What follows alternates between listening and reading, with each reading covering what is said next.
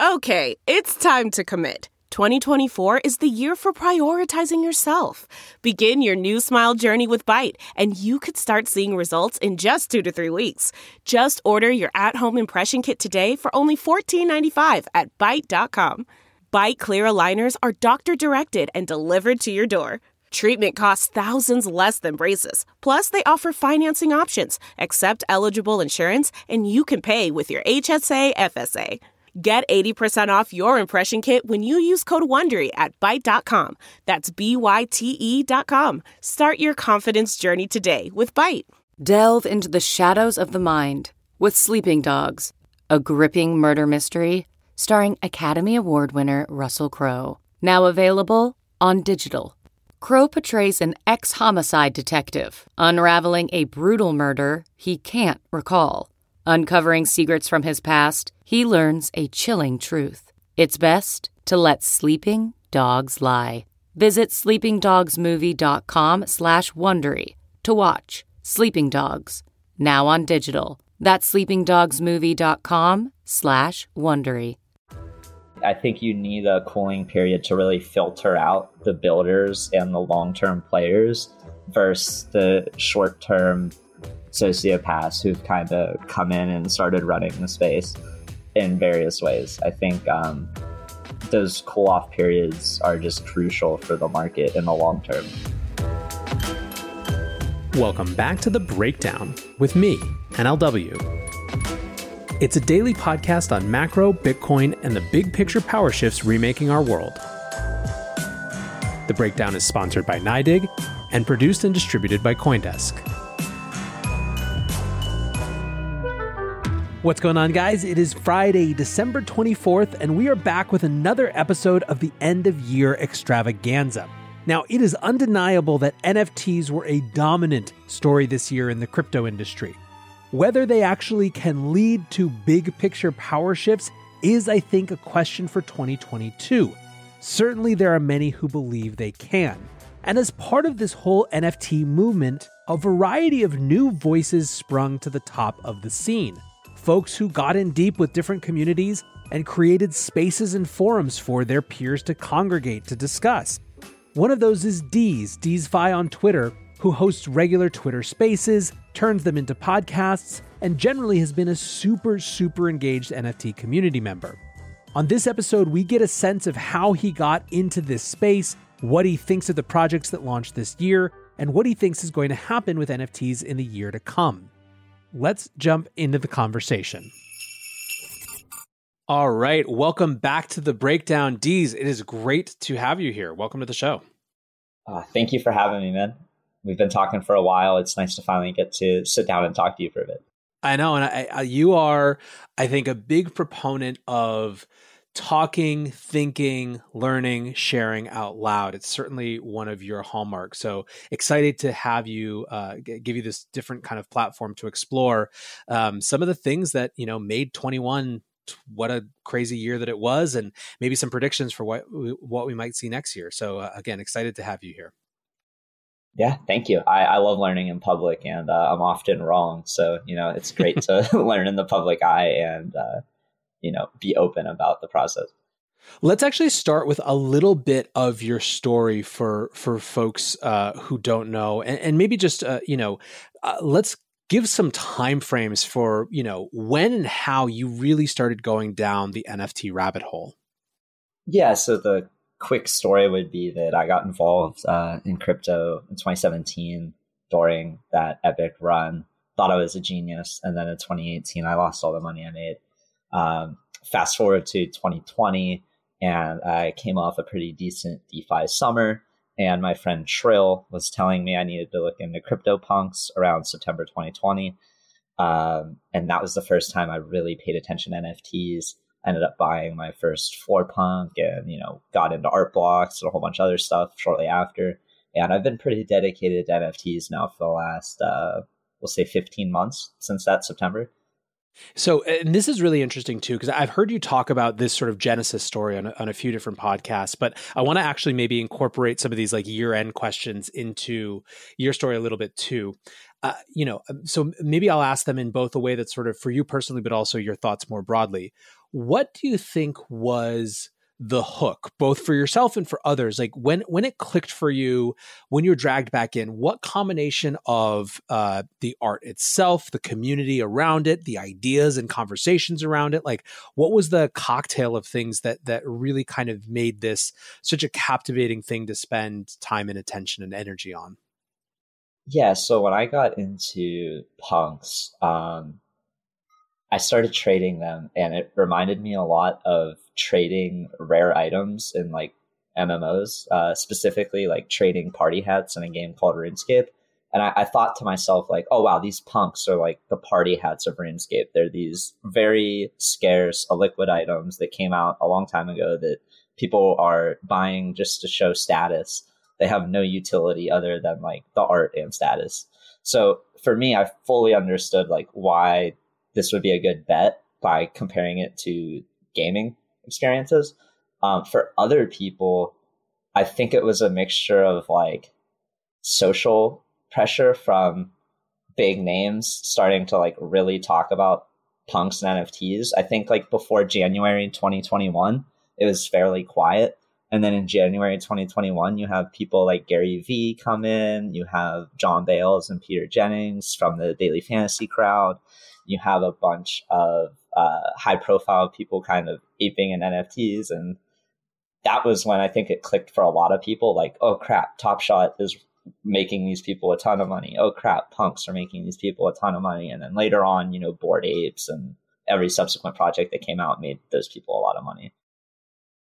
Do you think it mattered that there were two kind of very different types of NFTs popping off at the same time, in the sense that you had sort of the profile pics and then not too much longer sort of, you know, generative AI art and things like that. But then on a complete other end of the spectrum, you had Top Shot, which was, you know, really not only sort of not just pure crypto natives, it was in some ways steering away from that language and that audience, but still showing the power of this different approach to technology. Yeah, I think having the different options meant there was a little something to like for everyone. I know a lot of collectors who ended up like only going down the art blocks rabbit hole, but didn't go down the punks rabbit hole or other PFP rabbit hole, and vice versa. There's people who just stuck with PFPs, and there's still people who just stuck, unfortunately, with Top Shot and didn't want to migrate to a Ethereum based marketplace, but wanted to stick on a place where they could just use dollars. And I think just having all those different options really grew the pie for everybody. And then those different communities kind of cross-pollinated each other, and you saw funds flow back and forth between them as well. Fund flows are actually another question that I wanted to ask.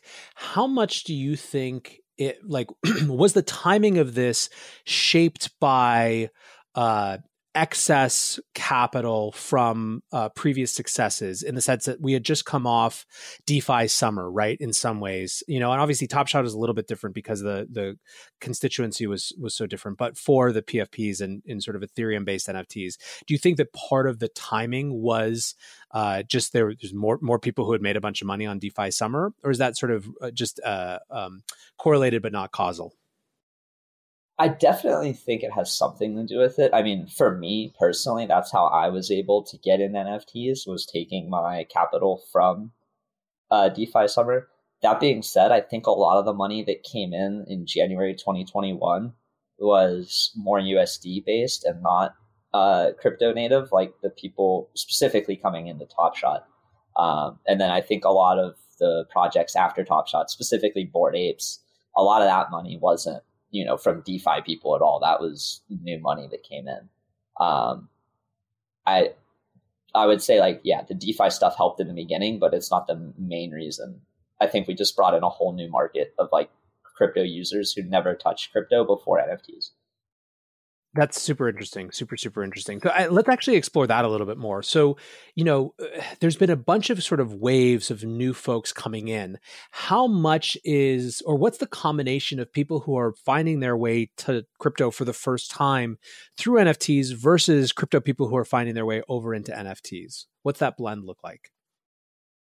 In terms of a split, I'm not really sure, but in terms of like the people I've communicated with a lot on Twitter and Spaces and Discords, I feel like over 75% of them are new market participants who haven't come from crypto. That just comes with like my conversations talking to people about DeFi stuff, like as simple as liquidity pools on Uniswap and like, basic yield farming. Those principles and that knowledge is just missing from a wide, like most, I feel like, of the new NFT participants. And that could just be like my audience and the people I end up engaging with. A lot of artists and creators follow me, maybe more so than the crypto Twitter scene. But I feel like it's over 75% non-crypto native people. Super interesting. I think that this is something that I've been watching with interest. It feels to me like the first subsection of crypto that really will have a lot of people ultimately interacting with it without having, at least initially, any real sense of it being quote unquote crypto, right? And I think that's a pretty remarkable moment just for the industry as a whole. Oh, it's been great to get people in who would have never like touched a ERC20 token or like thought about, yield farming. But now that they can upload something they created and form a community around it, it's something very appealing to a lot of them. So yeah, I think NFTs are the first major like mainstream breakthrough. And I think for last year, I thought DeFi would be the breakthrough, but it became pretty apparent that the average person doesn't really want to put in the time to care about DeFi principles and like yield farming. It's not, so the numbers aren't as like appealing and fancy to them. But when you bring in pictures and art and digital gaming assets and stuff, that's something that's a lot more tangible to people, and they, I think, intuitively understand it a lot better. Do you think that the gaming, sort of the normalcy of gaming among our generation, has contributed to that as well? Oh, absolutely. I mean, for me, I grew up playing video games for 8+ hours a day since I was, 10 years old. And it just, you understand how you can have something that's digital and not real, but it's still scarce and it still has value. And I think, as time goes on, we're going to become more and more of a digital flexing culture. Like I look at my younger brother and he kind of spends all his money on Fortnite skins. Like he won't even get into crypto no matter how much I try, but he'll cut the neighbor's grass, make $20 and then spend it on V-Bucks immediately. Like it's his savings account. So it's, where I think we're going. And I just hope that attention shifts to the more crypto native and self-sovereign and, owning type platform, and not as much as the centralized, gated metaverses that people are currently spending a lot of time and money in. NYDIG sponsors this podcast, and they're helping CFOs, traders, and risk managers safely and securely integrate Bitcoin into their operations. Learn more about what NYDIG does and how they do it at NYDIG.com/NLW. That's NYDIG.com/NLW. So I have a kind of two questions that are inverses of one another. And so the first one is, over the course of the last, the time that you've been in the space, or just, since January, how have you seen the critiques / skepticism / cynicism around NFTs change or evolve, right? Are people skeptical of the same things? Are there arguments against it the same, or have they evolved? And then kind of on the flip side, how have you seen the arguments in favor of, or reasons why people are getting excited? How have those evolved as well? Yeah, so I still feel like most of the arguments for people not getting involved. Sorry, my cat is a suicide bomb on my desk right now. Okay. Probably hear his cat. He's being insane. Anyway, the reasons I think people are hesitant is still similar to what I saw last year or earlier in the year, when it was like environmental concerns, right click save. Like, why is there, a reason to own this when I can just save it, or why are you destroying the environment? I think those have been debunked a lot, but new people don't put in the work to maybe understand those arguments and still repeat them. I think like the mainstream media / Reddit crowd has very warped and dogmatic takes on crypto and NFTs. Like even my gaming friends, I've tried to convert a lot of them that I spent, 300 plus days playing RuneScape with. And maybe 4 of the 50 people in my group chat have gotten to crypto, and the rest are just like staunchly against it. I don't understand it. In terms of being excited and like bullish changes over the year, I think at first it was just a lot about like art and flexing. Like, oh, I can buy this punk, it's cool art, and like I can flex that I spent so much money on it. And throughout the year, specifically with like Bored Apes and VFriends, we've seen more of a drive for utility and community functions that are not just limited to like being in the punks Discord and talking about the market in general, but people want to go to events with their fellow community members. They want to do things in the metaverse with their fellow community members. So I think that's been the biggest change, where I've seen the market place a big premium on these different utility functions that didn't really exist before VFriends and Bored Apes.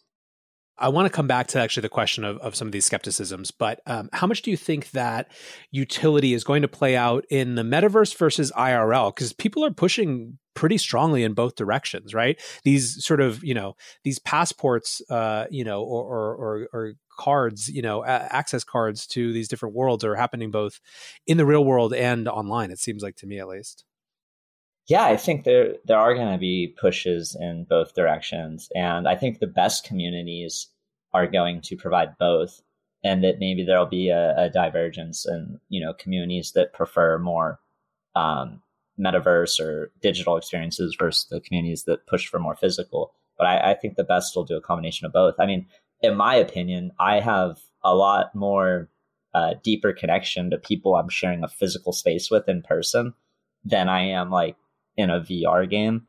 Even if in the VR game their character is proximately close, it just doesn't feel the same. So personally, I look for like a combination of events, because I'd attend both. Yeah, it's super interesting. I mean, I think the thing that's cool about this is that it's all totally to be created, how it ultimately plays out, and a lot of these things aren't mutually exclusive.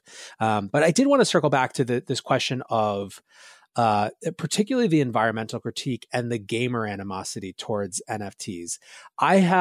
This is high on my list of things that I would not have expected this year, is a sort of overblown, I mean, my biases are coming through with that description, but an overblown environmental critique, stopping people from supporting like one of the first ways artists have ever found to actually make money without just selling their soul to someone else is mind-blowing to me. But I wonder, you spent more time with it than I have. Like, do you have any deeper insight into where that comes from, or where the sort of gamer animosity in general to the space comes from? Yeah, so this is just my opinion. It's not fact. But what I've seen with my own friends is a mixture of, number one, a lot of cryptocurrency miners buying up graphics cards, driving up the prices of graphics cards.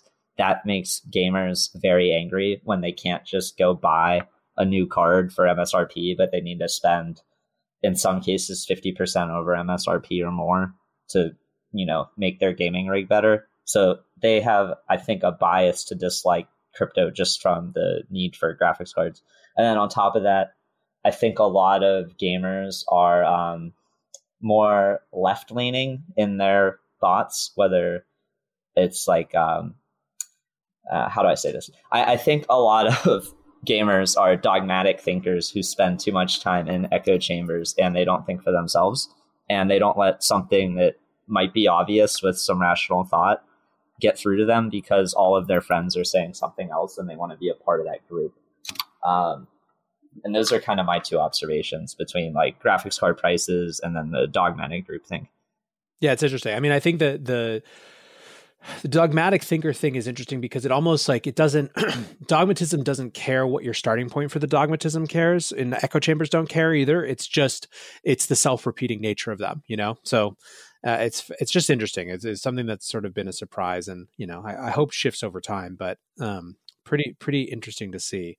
What do you think, as you're kind of looking into 2022, what are the things that people are starting to explore in the NFT space that actually have you really excited. And what I mean by that is that, like, is it different types of digital art? Is it, new kind of plugins with different types of game experiences? Like it feels like, and maybe just as another kind of addition to this question is, what do those new things mean for all of the PFPs and different projects that started this year? Are they all going to get flushed away, or some big majority of them? Or is it still just such a early kind of Cambrian explosion moment that we don't know yet what's going to really survive and thrive? Yeah, so I see a lot of hype in this space for P2E and gaming, like metaverse oriented stuff. I personally am like not positioned or bought into it as much as other people, but things like Sandbox and obviously Axie has had an incredible year, and people are trying to figure out, okay, like how do we make Axie but better, because the game isn't fun, but like we want to pay people to play it. I think another area I'm excited in is like the metaverse galleries aspect. As a collector, I kind of buy everything with this idea that I'll eventually show it off in a gallery in the future. So I'm seeing specifically the platform On Cyber come out with like a lot of cool curated galleries that are limited edition, but they're also working with like boutique architects to create, one-on-one galleries for curators. And I get, really excited about thinking about building my own virtual museum. And so I can make my own museum with my whole collection, which is awesome to me. So in terms of other things, I also am more excited for like the utility projects that are copying VFriends. Most recently, I've been a pretty big proponent of Death Bats Club, and that's a profile picture project by the Avenged Sevenfold band, where they're kind of taking the VFriends utility model and warping it to their band and fans, where like you have meet and greets, backstage passes, you can go golfing with Matt Shadows or get guitar lessons from Sinister Gates or all these other cool things through the project. And I'm excited for just more creators to look at this model and realize that there's probably something there for them to offer their community. And that's kind of how I want to like engage with some of my favorite creators going forward, right? Like maybe I don't always want to like subscribe to Patreon or do some Web 2 way of supporting them, like Twitch subscriptions, but I'd rather like own an NFT that lets me hang out with them or do something. So those are the big three I'm kind of looking at in terms of shifts. I forget the second part of the question, honestly. Me too. It's classic. Sorry, I was like trying to make sure I answered the three things I liked, and then I was like, wait, you asked another part of the question. No. I do remember now. What do you think it means for this wave of projects? I mean, I guess it's kind of a more broad thing. Like, how will we view this? Like, how much of the stuff that's created this year has long term versus it's just a lot of people trying things out, and a lot of it's going to fade away? Yeah, I think like 95% is going to fade away, if not more. There's so much junk in the ecosystem. There are good projects that I think will stand the test of time, and I have some bets on them. But in general, I think most people are going to chase the shiny new thing. I think it's going to be reminiscent of like the ICO boom and then subsequent shitcoins.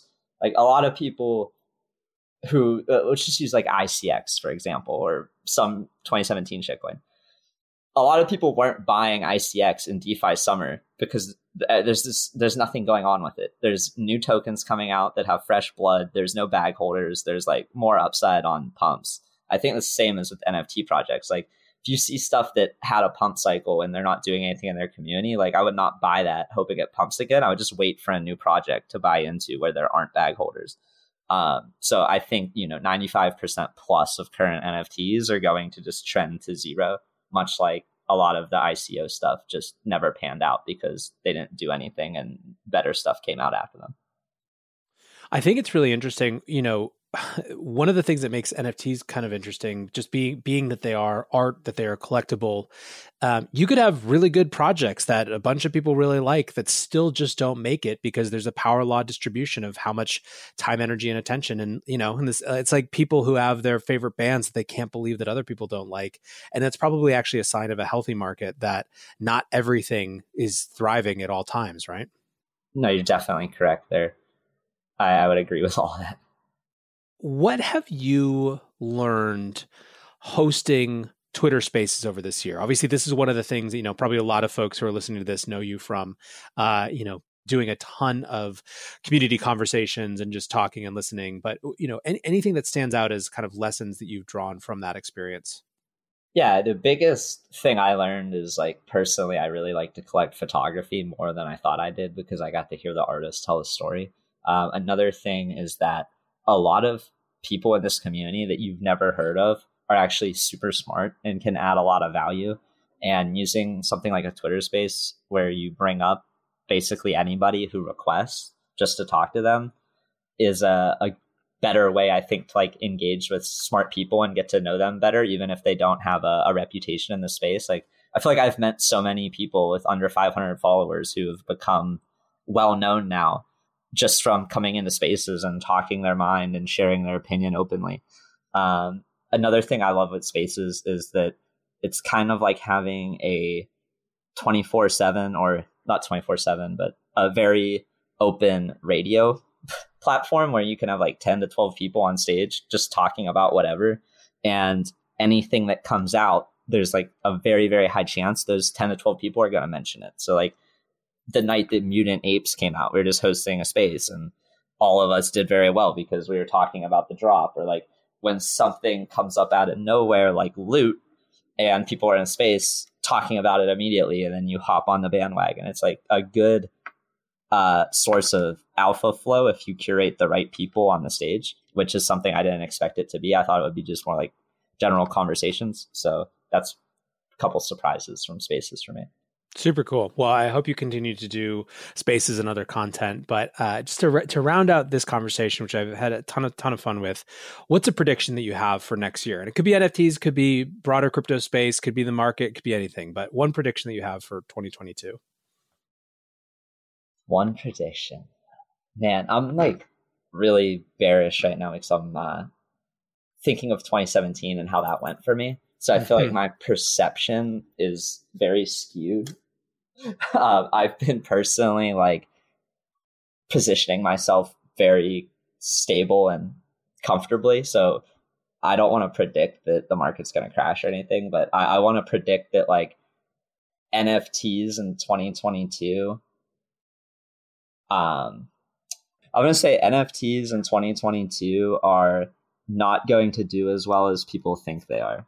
That's just my prediction. I don't think punks are going to 10x again. I don't think apes are going to go, to 150 ETH floor. I don't think cats are going to flip apes. I don't think a lot of the crazy stuff people are expecting is going to happen. I think we already had that cycle. So I'm going to make a bearish prediction and say that the market isn't going to be as hot as people think. Do you think that it's important to have that sort of cooling period for the longevity of the space? Oh, absolutely. I think you need a cooling period to really filter out the builders and the long-term players versus the short-term sociopaths who've kind of come in and started running the space in various ways. I think those cool-off periods are just crucial for the market in the long term. And expectations. The people in NFTs right now, a lot of them, their expectations of what this is so warped because they experienced that July, August timeframe where the market was just insanely hot every day. And now that the market isn't like that, they're what the hell's going on? I'm not getting sales as an artist. I can't sell my NFTs as a flipper. Devs do something is the vibe I get. So I'm just going to predict that happens longer than people think it will. Well, listen, man, I appreciate you taking the time. I'm so glad that you're kind of in this space and doing what you do and getting a lot of people to share their insights. Appreciate you coming on today and look forward to chatting more in the new year. Yeah, I look forward to chatting more too. Thank you for having me on. I think over and over when you talk to folks who are deep in the NFT space, you don't get a lot of arguments that it isn't cluttered with a lot of extraneous projects or copycat projects. What separates the folks who are true believers from some of the folks who are maybe just tourists or looking to make a buck is that they can distinguish between those things, and the fact that there are so many of those types of projects doesn't diminish what they see as the potential long term. How that all plays out will be a really fascinating story in the year to come, and I super appreciate Deeze taking the time to come on the show. We're off tomorrow, guys, for Christmas. Merry Christmas to those of you who celebrate. And even if you don't, I hope you have a great Saturday anyways. So until Sunday, December 26th, be safe and take care of each other. Peace.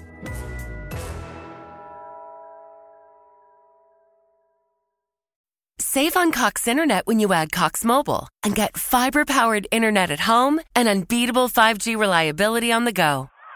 So whether you're playing a game at home, yes, goal, or attending one live, you can do more without spending more. Learn how to save at cox.com/internet. Cox Internet is connected to the premises via coaxial cable. Cox Mobile runs on the network with unbeatable 5G reliability as measured by Ookla LLC in the U.S. 2H 2023. Results may vary, not an endorsement. Other restrictions apply. With Chime's secure credit card, you can start improving your credit scores with everyday purchases and regular on-time payments. Get started at Chime.com/build. The Chime Credit Builder Visa Credit Card is issued by the Bancorp Bank N.A. or Stride Bank N.A. members FDIC. Results may vary. See Chime.com for details. Terms and conditions apply. Go to Chime.com/disclosures for details.